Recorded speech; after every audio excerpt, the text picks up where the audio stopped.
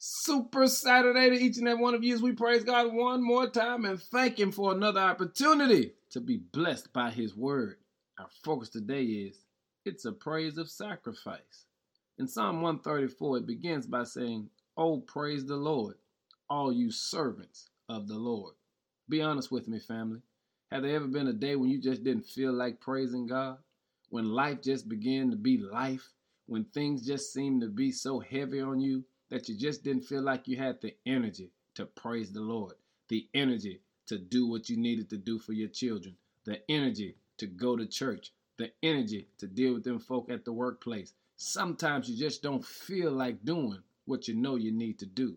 That's why it's called a sacrificial praise, because the truth of the matter is, praise is a choice. And sometimes we need to choose to praise God simply for who He is. Who is it? He's faithful. Who is it? He's goodness. Who is it? He's praiseworthy. Who is it? He's your rock. Who is it? He's your provider. And regardless of how we feel or what we're going through, there comes a time in every life where you just got to make a sacrifice of praise. Listen, praise can be sacrificial.